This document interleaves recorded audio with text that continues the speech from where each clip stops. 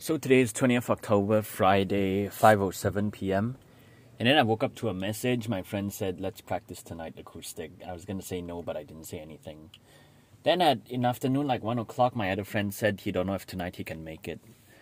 Then suddenly my friend said, oh, I don't think...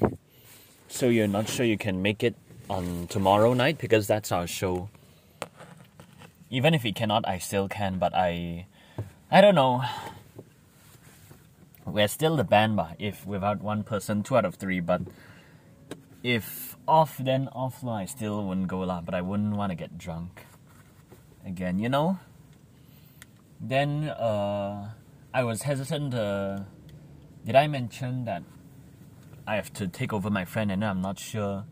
Then I realized, the new place, I think I mentioned already. I hesitate because I'm new, but then I was a little bit hesitating. Then the first thing I was gonna send, luckily I didn't send that because the one I sent just now was more better lah.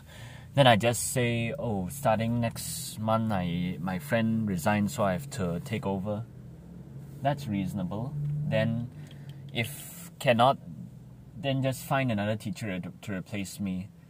Because in the end of the day, it's still my decision, and then this one is more worth it, you know.